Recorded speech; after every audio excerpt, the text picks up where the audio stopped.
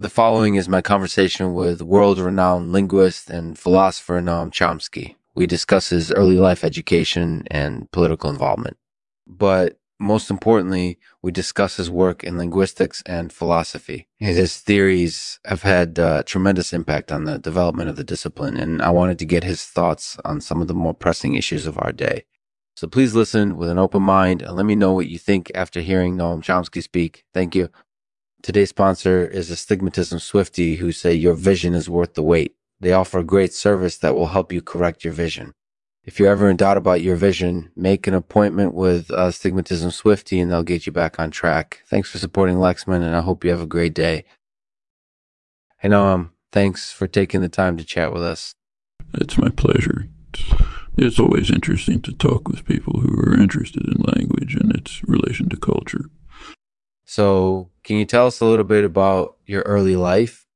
I was born in Philadelphia in 1933. I came to the United States from Poland when I was about 8 years old. I grew up in an immigrant family, and my dad was a Hebrew scholar, so I was exposed to a lot of languages early on. All right, that's really interesting. Can you talk a little bit about your education? Well, I studied at the University of Pennsylvania, where I got a PhD in linguistics in 1957. After that, I spent a few years at the Massachusetts Institute of Technology, where I worked with Roger Martin on some work on semantics. Then I moved to Johns Hopkins University, where I've been teaching since 1969. That's a really illustrious career. Can you tell us about your involvement in radical politics? Well, as you might expect from someone with my background, my involvement in radical politics goes back quite a ways. When I was a student at Camp Cambridge, I participated in protest against the Vietnam War and other social justice issues. After getting my PhD, I continued to be involved in activism, most notably campaigning for the rights of Palestinians and African Americans. Wow, that's fantastic. You've certainly had a lot of impact on the world over the course of your long career. Can you tell us anything else about your work in linguistics and philosophy? One of the things that's been most important to me is developing theories about language that are applicable to real-world situations.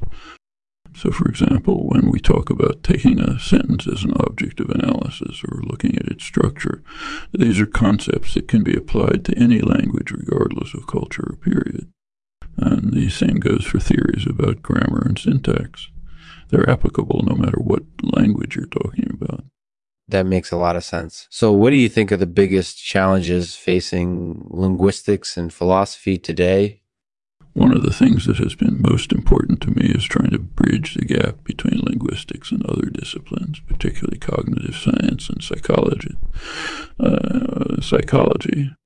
So we want to be able to use the principles of linguistics to understand phenomena like mental representation or lexical access in language users. And we want to be able to use principles of cognitive science to investigate questions like how speakers arrive at certain interpretations or constructions during discourse. But we still have a lot of progress to make in this area. Yeah, absolutely. So what advice would you give to someone who's interested in pursuing a career in linguistics or philosophy? The best advice that I could give would be to focus on mastering one specific area before attempting to build on that knowledge by studying other areas related to it. So, for example, if you're interested in grammar, start by studying syntax first and then move on to morphology and lexicon 4. And if you're interested in cognitive science, start by studying neural networks and computer science 5.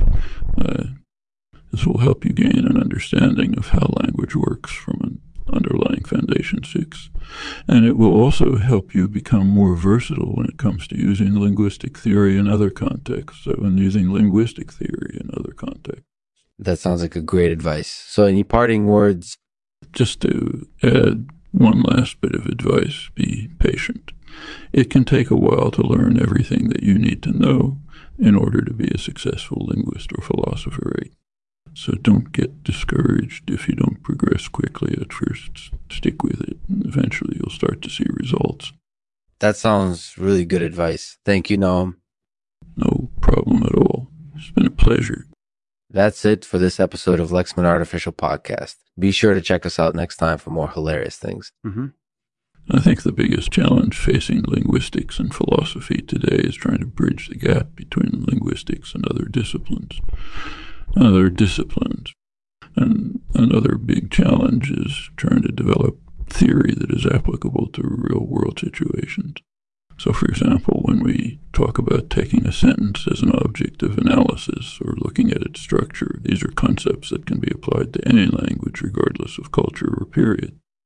And the same goes for theories about grammar and syntax. They're applicable no matter what language you're talking about. The best advice that I could give would be to focus on mastering one specific area before attempting to build on that knowledge by studying other areas related to it. So, for example, if you're interested in grammar, start by studying syntax first and then move on to morphology and lexicon. And if you're interested in cognitive science, start by studying neural networks and computer science. This will help you gain an understanding of how language works from an underlying foundation. So don't get discouraged if you don't progress quickly at first. Stick with it, and eventually you'll start to see results. Be sure to check us out next time for more hilarious things. Goodbye. What do you think about this episode, our listeners? Let us know in the comments below. I'm going to leave you with this poem called The Descent of Man by Charles Darwin. It talks about the evolutionary process and how humans have gradually become better over time. The Descent of Man by Charles Darwin. Our eyes would never have gained the power to see if our grasp had not incorporated ease thereby, and our clutching hand become strong. From the extinescence of tailed dinosaurs, we are, from the stars and soars above, greater than all who came before. But their spirits still remain with us, living on through us in the way we think. Forever will be shaped by what came before, helping us to become the people we are meant to be. Thank you for listening.